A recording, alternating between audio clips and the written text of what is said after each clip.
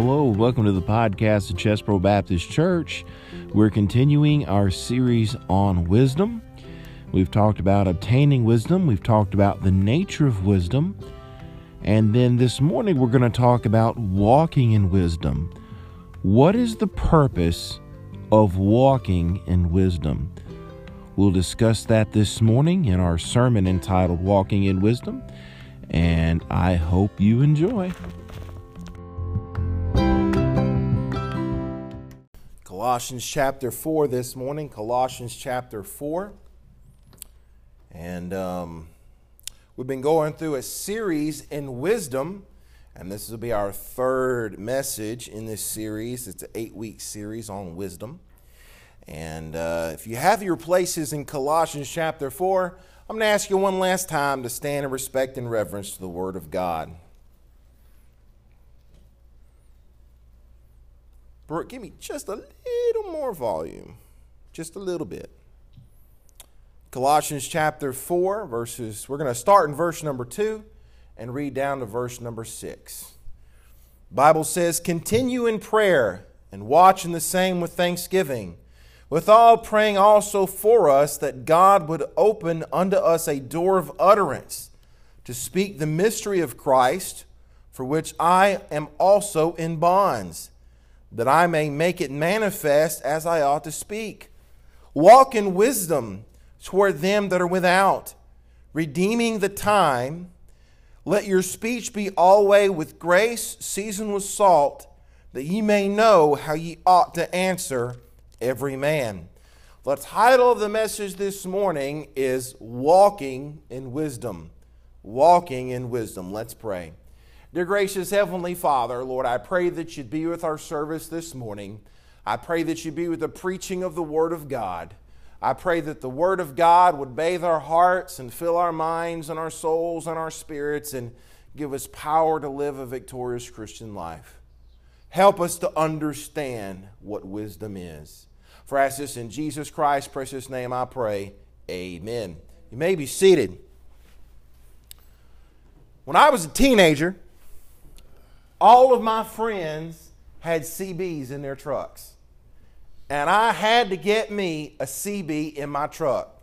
I got me a little Toyota pickup 1-ton, and I wanted me a CB in it. And so I went to the Fernwood truck stop when it was still open, bought me a Cobra Classic CB. I got me a Cobra Classic, and I put it in my truck, and I got me one of them fire sticks, one of them big antennas, and I put it on there. And my dad had a kicker because he could boost power, more power, got to have more power. And so I borrowed my dad's kicker, and I got everything peaked and tuned, and I got everything hooked up. And I remember the first time I turned it on, I was in my truck, and I got out on Magnolia Progress Road, and I got behind an 18-wheeler, and man, I turned it on, I turned my kicker on, and I grabbed my mic, and I keyed up, and I've been practicing my jargon, and I was like, breaker, 19 radio check, breaker, 19 radio check, come on back with that radio check.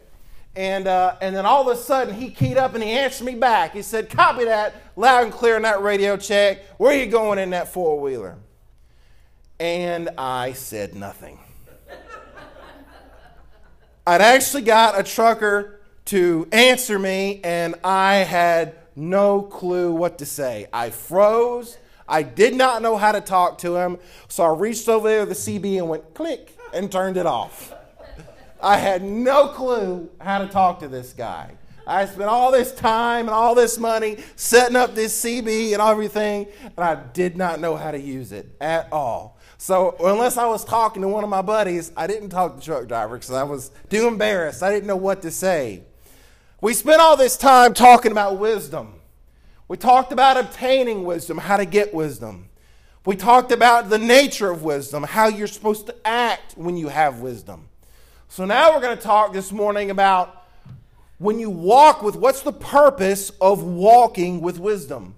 What is the purpose of walking in wisdom? Well, if you read the scripture here in Colossians 4, the purpose of walking in wisdom is to be a witness for Christ. At the end of the day, that is why we have wisdom. We can have wisdom to lead, to do our own Christian lives, and we can have wisdom to help our things, and that's all good and fine and dandy. But, God's ultimate goal is for people to go to heaven. God's ultimate goal is for people to know the gospel. God's ultimate goal, He is not willing that any should perish, but that all should be saved and come to repentance. It's His goal that everybody hears the gospel. It's His goal that everybody has an opportunity to be saved. So at the end of the day, when we walk in wisdom, that's the purpose of walking in wisdom, is to be a witness for Christ. Now, the actual term for it is called personal evangelism. That's just another way of saying being a witness for Christ. Some people call it soul winning. Soul winning is another term used. Now listen, wisdom can be an effective tool to win souls to Christ. Now I'm going to be the first to admit to you I can remember back when I've had plenty of opportunities to lead somebody to Christ, and I stumbled and I fumbled and I messed up and I didn't think I did a good job, and I had opportunities and I didn't walk through the door that was open to me, and I had opportunities to lead somebody to the Lord and I didn't do that. And it was about that time that I was starting to grow in my Christian life, and I said, I need to get wisdom. I need to get wisdom in this area of being an effective witness for Christ. Now, there are two extremes when it comes to witnessing. Some people may say, I don't have the gift of evangelism. I'm not good talking with people. So here's what I'm going to do. I'm going to just lead a good Christian life. And I'm going to let them look at me and see what I have, and then they'll want what I have. Now that is an approach, and it's called lifestyle evangelism. And there's absolutely nothing wrong with that. That is a good thing. We ought to live a good Christian life where people can look at us and look at our life and see that we're different, and they will want what we have. That is a very good and effective evangelism tool. However, that shouldn't be your only approach. If that is your only approach to evangelism, then you need to live a better life than Paul. You need to live a better life than Jesus, because not only did they walk the walk, but they also talked the talk. Yes, they lived the life, but then they also gave people the gospel. They also talked to people. They also gave people opportunities to be saved. They spoke to sinners about salvation. Well, walking a godly life is a good foundation, for bearing witness. It's not enough alone. It's not enough alone. Sometimes they'll just assume you're a moral person. Now listen, lifestyle evangelism has got people saved. It has. When you're in a situation like at work and you can't witness to people because there are rules, then they're going to watch the way you act, and they're going to watch the way and if they come up to you and they ask you about it, then that's not on you. Then you can share with them. But we're not only to do that, but we're also supposed to proactively go out. We're supposed to proactively talk to people about the gospel. So that's one extreme. The other extreme, I call them muggers for Jesus. Muggers for Jesus, like vacuum cleaner salesmen knocking on doors or telemarketers. They just like in any situation, just run up to anybody and everybody and witness to them. Now, let me clarify some things. There's nothing wrong with door-to-door soul winning. I've done that all my life. All my life I've done door-to-door evangelism, door-to-door soul winning. I've done that all my life. There's nothing wrong with that. But what I'm saying is you got to let the Holy Spirit guide you. If you go up to a door and that person's in a hurry, or you go up to that door and they're in the middle of cooking supper, and you go up that door but there's kids running around and screaming in that house, you need to listen to the Holy Spirit. I'm not going to just witness to every person that I talk to door-to-door soul winning. I'm going to let the Spirit guide me. And if the Spirit says you're going to do more harm than good if you say anything to them right now, then I'm going to leave them with a gospel tract. Every person, when I do go door-to-door soul winning, every person I talk to, whether I witness to them or not, they get a gospel tract so they have the gospel in their hand. I've given them the gospel. But there's certain situations where if I was to witness to them, then it would do more harm than good. You got to listen to the Holy Spirit. Let me give you an example. When I was in Bible college, I went soul winning I went on church visitation with a man named Marhalski. I forget his first name. But Marhalski, he grew up in that big church where the Bible college was at. He was a little bit older with me, so I was with him. And he prided himself on that he would give the gospel to anyone, anytime, anywhere. And that's good to a point. We went down our neighborhood that we were in, and there was a big Catholic church. And he saw the big Catholic church, and he said, "Oh, that's my bread and butter." He said, "Follow me." We went inside of that Catholic church, and inside the foyer of that Catholic church was a deacon of the Catholic church. Marhalski went up to this guy and just started witnessing to him. And the guy, after a few seconds, said, "I really don't want to hear that. You can leave." Marhalski kept talking. He was talking over the guy. The guy was getting mad. Marhalski was just giving him the gospel, and the guy was getting mad. And he looked at the deacon looked at me, and I was like, I don't know what to do. And eventually, when Marhalski got done, we left. In that situation, he didn't do that in the spirit. He did that in the flesh. And he probably hurt that man's opportunity to be saved. If that man does die and go, it could be he goes to hell because Marhalski put a bad taste in his mouth. What I'm saying is you got to let the Holy Spirit lead you. Okay? So, on the one hand, you got muggers for Jesus, and on the other hand, you got people that are, silent witnesses, and somewhere in the middle is where we need to be. He wants us to be wise witnesses, and he wants us to take advantage of every opportunity to talk graciously to lost people about the Savior. So here's the purpose of walking in wisdom. The purpose of walking in wisdom, the end goal, is to be an effective witness for Jesus Christ. How do we become an effective witness? Well, let's look at the scripture this morning. The sermon's got two parts. The first part I'm going to call groundwork. So this is groundwork. Let's look back at verses 2 through 4.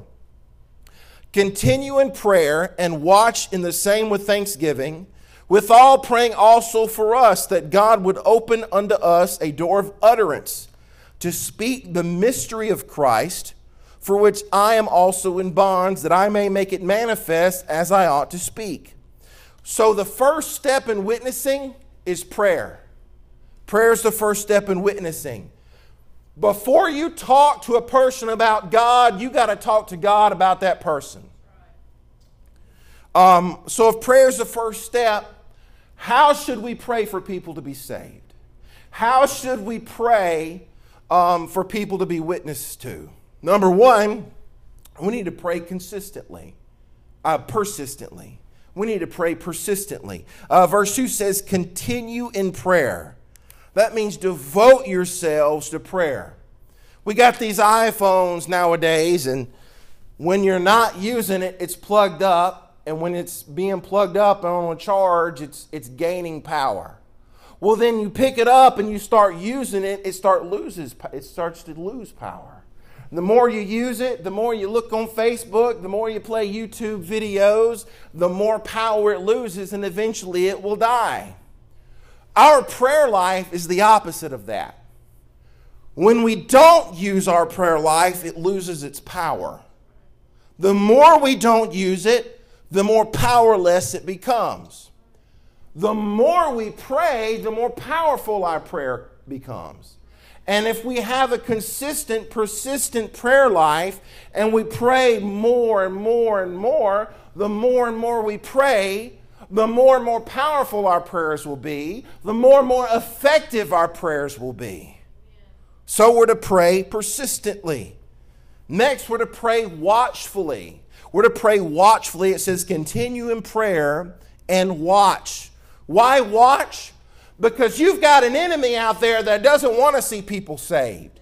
You've got an enemy out there that doesn't want people to go to heaven. You've got an enemy out there that wants to see people bust hell wide open. You've got an enemy out there that doesn't want the gospel given out. He will try anything he can do to convince you to stop. He'll try anything he can do to convince you to stop praying for people to be saved. Oh, don't pray. You see it. You've prayed this long. Ain't nothing happened. It ain't going to do any good. You just go on and worry about your life and let that person worry about themselves. And he'll do anything to do that. He'll try to distract us with sin. He may bring up a sin in our life that we've gotten victory over in the past. He'll do anything he can to distract us from the goal of winning people to the Lord. The only way to get victory over Satan and his devices is to watch out for him. Is to be watchful. Vigilance must mark every day of your spiritual life. You must be vigilant. We cannot let our guard down because the devil will get us. He will distract us. He will do anything he can to stop us from winning souls to Christ. You don't think that he wants to stop us from doing the shoe boxes to get kids in the third world country, the gospel? You don't think he wants to stop us from having missionaries come up in here and supporting missionaries to go to foreign lands to spread the gospel? He does. What did Jesus say? Jesus was in the garden and he was with his disciples and he said, stop here and pray. And he went on a little bit, and then he came back, and they were asleep. And what did he say? He said, could you not watch with me 1 hour? He says that to us. We pray for someone to get saved, and we pray for 3 or 4 days, and then we quit. And Jesus said, could you not have prayed 1 whole week for him? Could you not have prayed for 1 whole month for that person to get saved? Could you not have prayed for 1 year? Look, it's just a year. What's a year compared to all eternity? Could you not pray just 1 year for that person to be saved? Next way we ought to pray is thankfully. It says, continue in prayer and watch in the same with thanksgiving. A life of thankfulness, it stems from submitting yourself to the sovereign will of God. That's how you have that's where thankfulness stems from. Let me read for you Philippians 2, 14 through 15. Do all things without murmurings and disputings, that ye may be blameless and harmless, the sons of God without rebuke, in the midst of a crooked and perverse nation, among whom ye shine as lights in the world. You know what that verse says? That verse says, everybody in the world is grumbling, and everybody in the world is complaining.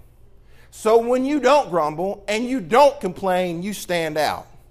You stand out as a light. You stand out as a thankful person because everybody's grumbling and everybody's complaining. And when you don't do that, you stand out. When you get down on your knees and you begin your day with a prayer of thankfulness, you take that through the rest of your day. When you start out thanking God for some things, you have an attitude of thankfulness throughout the rest of your day, and people can see that. People can see your thankful attitude, and that is a tool you can use to reach people, is a thankful attitude. That's why we have to pray in thankfulness. Nobody wants a grumpy witness. Nobody wants to be led to the Lord by a grump, by Oscar the Grouch. Nobody likes that. Far too often we give up before we even get a chance to fight.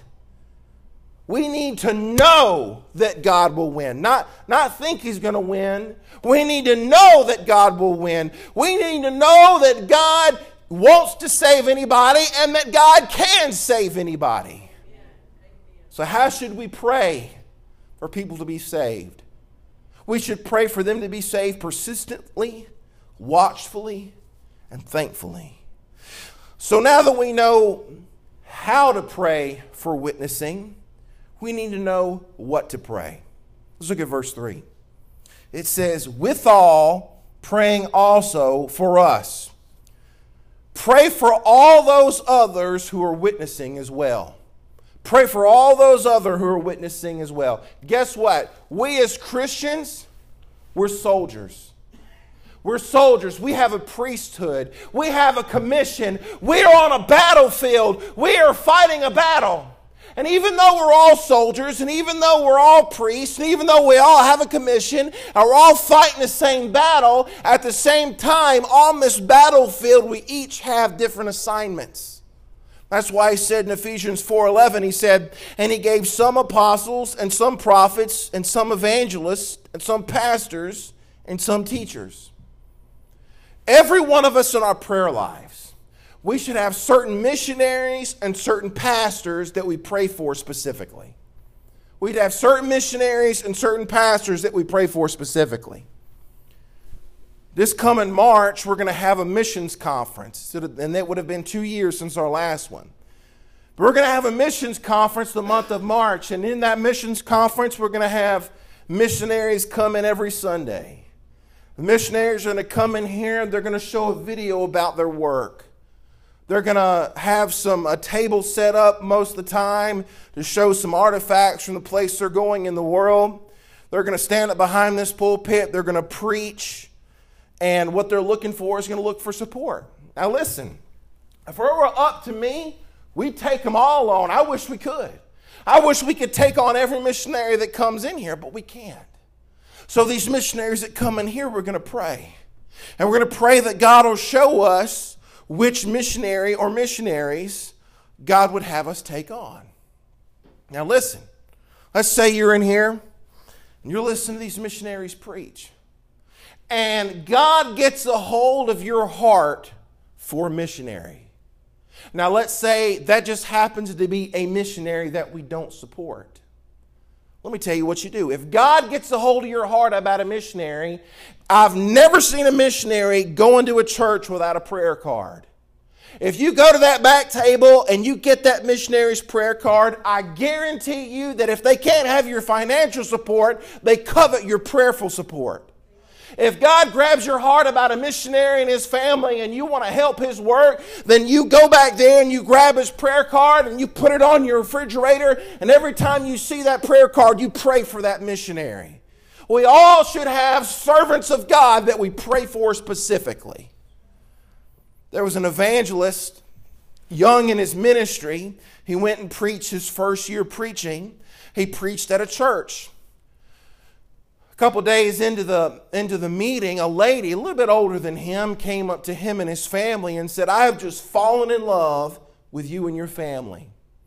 What I'm going to do, and I'm going to make a promise to you, I'm going to pray for your ministry and your family every single day. And you know how the missionary is. Oh, that's nice, and thank you so much. And he walked away thinking, well, that'll last a week. It was a couple years before that evangelist got back to that church. And as soon as he walked in that church, that lady met him. And he said, you remember a couple years ago when I told you I'd pray for you and your ministry and your family every day? I want you to know that every day over the past couple years, every single day, I have prayed for you, your ministry, and your family every day. That was over 30 years ago. For the last 30 years, that woman has prayed for that evangelist, has prayed for his ministry, has prayed for his family every single day over the past 30 years. There's no way we can know the blessings in that evangelist's ministry because of that woman praying for him. We all need to have servants of God that we pray for. Next, he says that God would open unto us a door. We need to pray for open doors and gospel opportunities. Pray for the gospel opportunities to open up not only in your life, but pray for gospel opportunities to open up in the lives of those you're specifically praying for.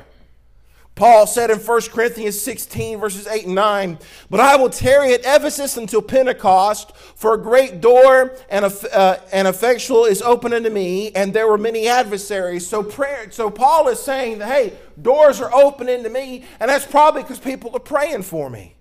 2 Corinthians 2:12, furthermore, when I came to Troas to preach Christ's gospel, and a door was open unto me of the Lord. Paul was in prison. Paul was in prison, and even though he was in prison, he was still praying that doors would be open to him. In prison, locked up, He wanted opportunities to share the gospel. And he was telling people to pray that I have those opportunities. Even though I'm locked up in jail, I still want to declare the truth of Christ. Maybe those doors did open up to him in prison because the people of Colossae prayed for those doors to open. Look, God has to open the door, but we have to have the boldness to walk through the door once it's opened. But if God creates a door and we don't go through, the opportunity will be lost. Paul, like I said, Paul asked for a door to open even though he was in prison. He was confined in prison, but he was still looking to buy up opportunities. And that's the mindset we need to have. No matter what's going on, we need to buy opportunities to witness to people. Look, are we ready for America to be saved? Then we need to pray that God will blow the doors off the hinges. Blow the doors off the hinges in Cuba, in the Middle East, in Argentina, in China, and even in Southeast Louisiana. Next, to speak the mystery of Christ. We need to pray for the whole mystery of Christ to be made plain when God opens a door. Have you ever felt like you muddled through the gospel? Have you ever felt like you were leading somebody to God and you just kind of muddled your way through and you kind of stepped on your words and you forgot which verse was next and you just didn't know where to go? Have you ever felt like that? I've felt like that before. I've felt like that leading somebody to the Lord in the past. You know what? You know who else did? You're in good company. Paul did too. Paul felt like that. That's why he said in verse 4, he said, that I may make it manifest as I ought to speak. He's saying, I need you to pray for me where I don't trip over my words. I need you to pray for me where I will give a clear presentation of the gospel. This is Paul. This is the theologian. This is the man that wrote 13 books in the New Testament, and he's asking prayer so he will be clear when he presents the gospel. To speak a mystery is to reveal it to someone. The goal of evangelism is to make the mystery of the gospel clear. Now, it's not a mystery because it's confusing. And it's not a mystery because it's obscure like a tricky riddle, okay? It's a mystery because no one would ever think of it and no one would ever know it unless God made it plain and God made it clear. Think about all the elements in the gospel that the Son of God should become man, that he should live a life of poverty and love, that he should die in the place of sinners and bear the curse of the law even though he was sinless. That he would rise from the dead and reign in heaven today. That the ungodly should be justified by faith. That the Jew, the Gentile, red and yellow, black and white will all be reconciled under one God. And that Christ should dwell in our hearts and seal us for glory. We can't make that up. That's a hard story to make up. No one would have ever dreamed of that. This is a mystery that was hidden in the ages, but now it is time to be revealed. Now it is time to tell people about the mystery of the gospel. And we should pray that this happens all over the world. So that's the first part. Here's the second part. We're going to call this ground zero. This is where the rubber meets the road. Verses 5 through 6 of chapter 4. Walk in wisdom toward them that are without, redeeming the time. Let your speech always be with grace, seasoned with salt, that ye may know how ye ought to answer every man.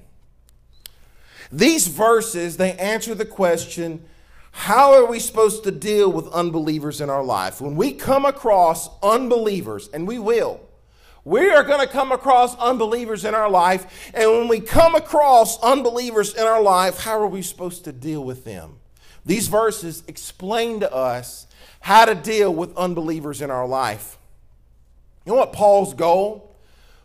Paul's goal is, I want to accomplish all the spiritual good that I possibly can in all of my relationships. In every relationship I have, I want to accomplish the most spiritual good that I can. And that was Paul's goal. That's what he means in verse 5 when he says, redeeming the time. You know what redeeming the time means? It means make the most of your time. Or in other words, we're going to call it buy up the opportunity. Life is a series of never to be repeated opportunities. And you can either buy that opportunity up for eternity, or you can let that opportunity go by. I love Monopoly. Love Monopoly. Most of you know I will not play my wife in Monopoly. She called me a cheater 5 years ago. We've not played Monopoly since. I won't play my wife. But I love Monopoly.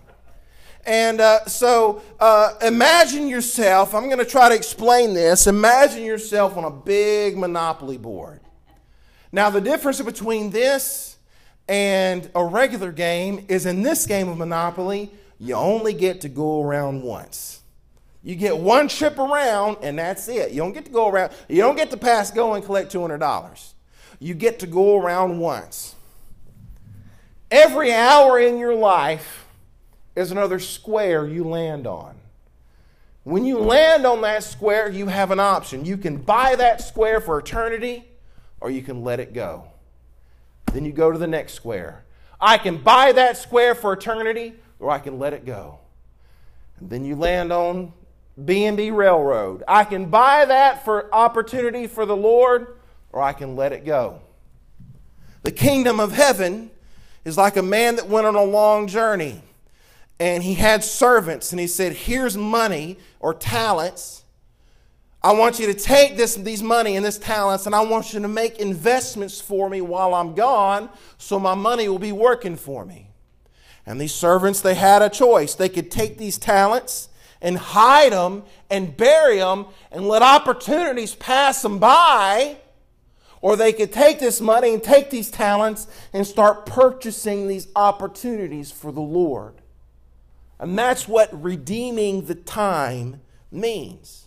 So in these two verses, Paul answers the question of, how can I buy up every opportunity for witnessing to people? How can I do that? He tells us in these two verses. And he answers his question. He gives us three answers. Answer number one is wise behavior. Wise behavior. This is how to buy up every opportunity you can for witnessing to somebody. Number one, he says wise behavior. The verse says, walk in wisdom towards them that are without. A walk is a metaphor for somebody that's walking steady in one direction. You know, wisdom in the Old Testament, it actually comes from the same word as skill. The men who built the tabernacle, this word was used to describe them. The book of Proverbs, it shows a contrast between the wise man and the foolish man. The foolish man doesn't listen to God. The foolish man doesn't listen to God's word, and his life is in chaos. Whereas the wise man, he does listen to God, and he orders his life according to the word of God. Let me tell you something. Listen to preaching is good. Listen to preaching is really good. It gains you knowledge. But when you crack open a Bible and you begin to tell somebody how to be saved, you need the wisdom of God. You need the wisdom of God to be able to do that. It's knowing, you know the verse, I am become all things to all men, that by all means I may save some. Wisdom it teaches you how to be all things to all men, but at the same time, not compromising your holiness and not compromising the truth of God. It says, walk in wisdom toward them that are without. I want you to remember these people you witness to, these lost people you witness to, these people know nothing of God. They are without. They are on the outside. But you know what? You were lost once too. Me and you were lost just like them. So we don't need to think we're superior than them.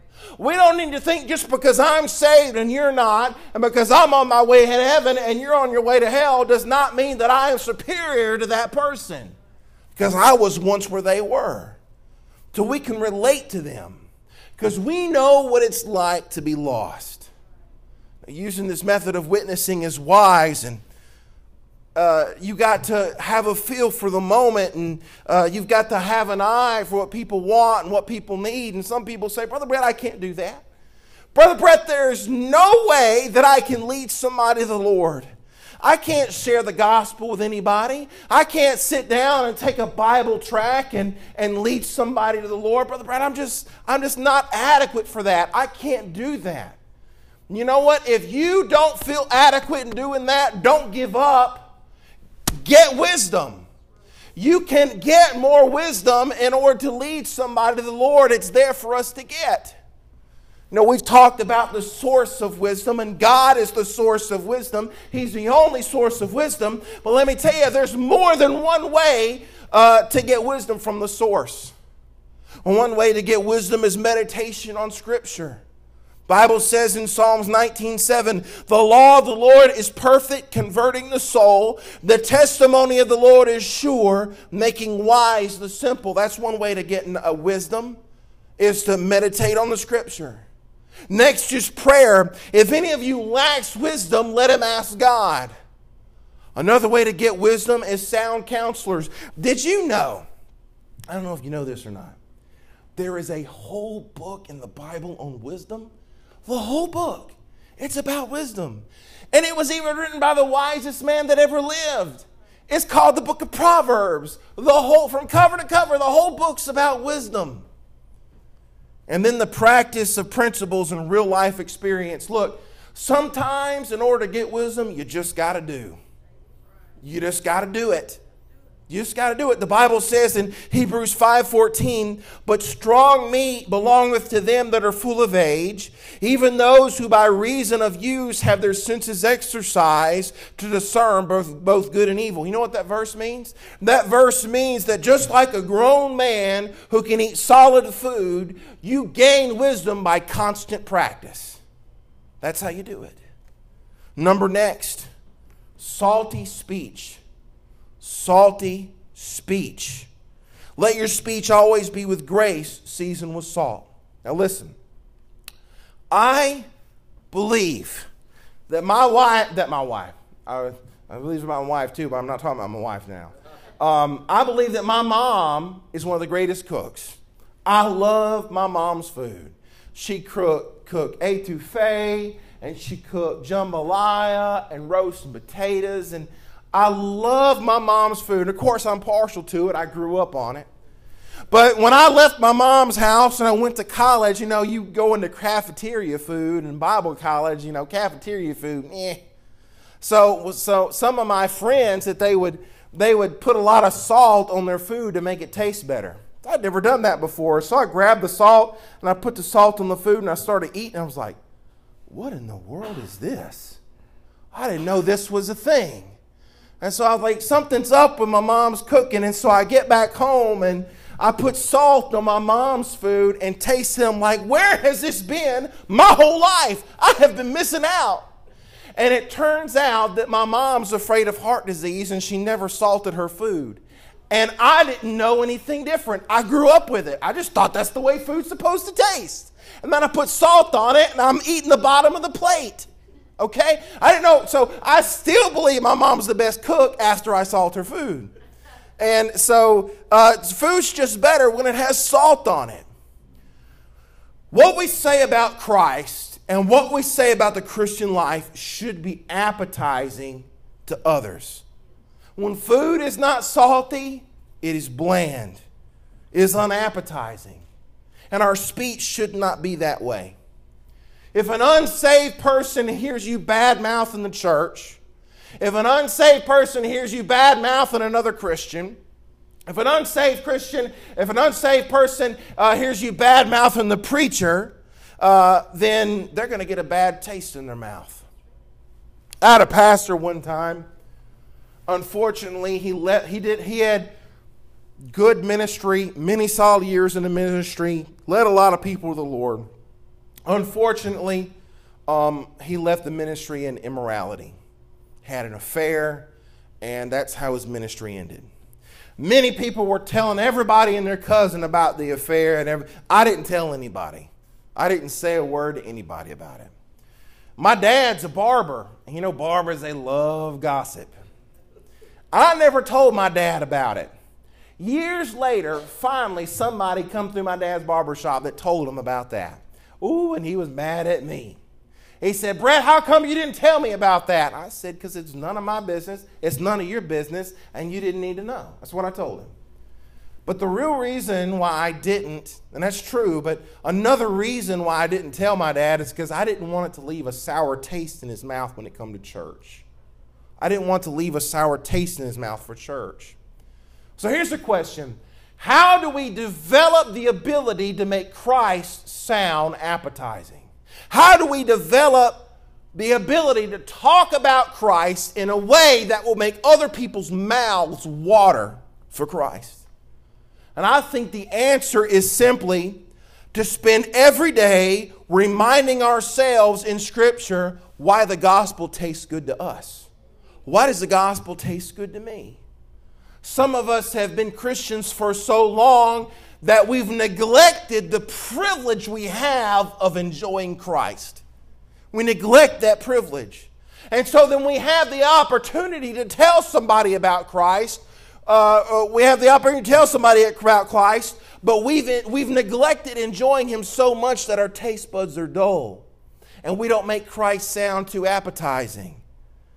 You know, it's hard to salt your speech with the deliciousness of Christ if you haven't been enjoying Him yourself. It's hard to do that.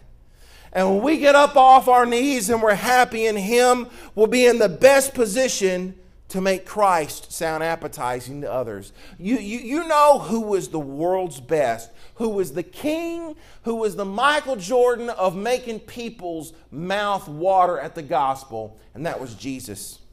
Jesus was the absolute best at making people's mouths water over the gospel. He said in John 4:14, "But whosoever drinketh of the water that I shall give him shall never thirst, but the water that I shall give him shall be in him a well of water springing up into everlasting life." He said in John 6:35, "And Jesus said unto them, I am the bread of life. He that cometh to me shall never hunger, and he that believeth on me shall never thirst." He was the universe's best at making people's mouths water over the gospel. When you lead somebody to Christ, your goal is to make their mouths water for Christ. And then the last point this morning, individual attention. The verse says that ye may know how ye ought to answer every man. I love spaghetti. I love spaghetti. It's one of my favorite meals. And Caleb is the only one in our family that doesn't like spaghetti. He doesn't like the tomato sauce. I'm thinking about having him tested to see if he's really my son. Well, I think we all know the answer to that. But he doesn't like the sauce. So what my wife does is she'll pull out the pasta and put cheese on it because he'll eat just the pasta with cheese on it. So what am I saying? The point is simple. Each person is different. Each situation is different. But the gospel is always the same. And Christ is always the same. But there are countless ways to serve a meal. And we need to pray and have wisdom on to know how to serve it, and know wisdom and know how to season the gospel when we give it to somebody. There was a man named Noel Shaw. Noel Shaw was, when he grew up as a teenager, he taught himself how to play the violin. And anytime the young people would gather for a community dance, Noel Shaw would be invited to come and play for the little dance. Noel Shaw got up to be close to 50 years old, and right before Noel Shaw turned 50, he got saved. After Noel Shaw got saved, he became an evangelist, and he traveled the world preaching. He traveled to America preaching. It's said that under the ministry of Noel Shaw, over 20,000 people received Christ as Savior. Noel Shaw also used his musical talents for the Lord. Noel Shaw wrote 110 gospel songs and hymns. Noel Shaw was in Dallas one time, and he was doing a revival. It was a 5-week revival meeting. We don't have those much anymore. These days, you're lucky to get a weekend, 3 days. But he had a 5-week revival meeting in Dallas. And then he caught a train to go to his next meeting, which was in McKinney, Texas. 2 miles outside of McKinney, Texas, his rail car derailed and he was instantly killed. 1 year later, a Sunday school superintendent in Richmond, Virginia, took one of Noel Shaw's songs and wrote new music to it. It became the most popular song that Noel Shaw had ever wrote. Even today, when somebody on a movie maker, a movie director, wants to get across the Old West, they'll put an old church there and they'll have people singing in that old church, and they'll have people come up and he'll have them singing this song that Noel Shaw wrote. And this song is about soul winning. This song is about laying up treasures for eternity. And this song is about bringing Jesus the souls of the lost. And the words of the song, they go like this. Sowing in the morning, sowing seeds of kindness, sowing in the noontide and the dewy eve, waiting for the harvest and the time of reaping, we shall come rejoicing, bringing in the sheaves. Sowing in the sunshine, sowing in the shadows, fearing neither clouds nor winter's chilling breeze. By and by the harvest and the labor ended, we shall come rejoicing, bringing in the sheaves. Bringing in the sheaves, bringing in the sheaves. We shall come rejoicing, bringing in the sheaves. Bringing in the sheaves, bringing in the sheaves. We shall come rejoicing, bringing in the sheaves. To walk in wisdom is to be a witness for Christ.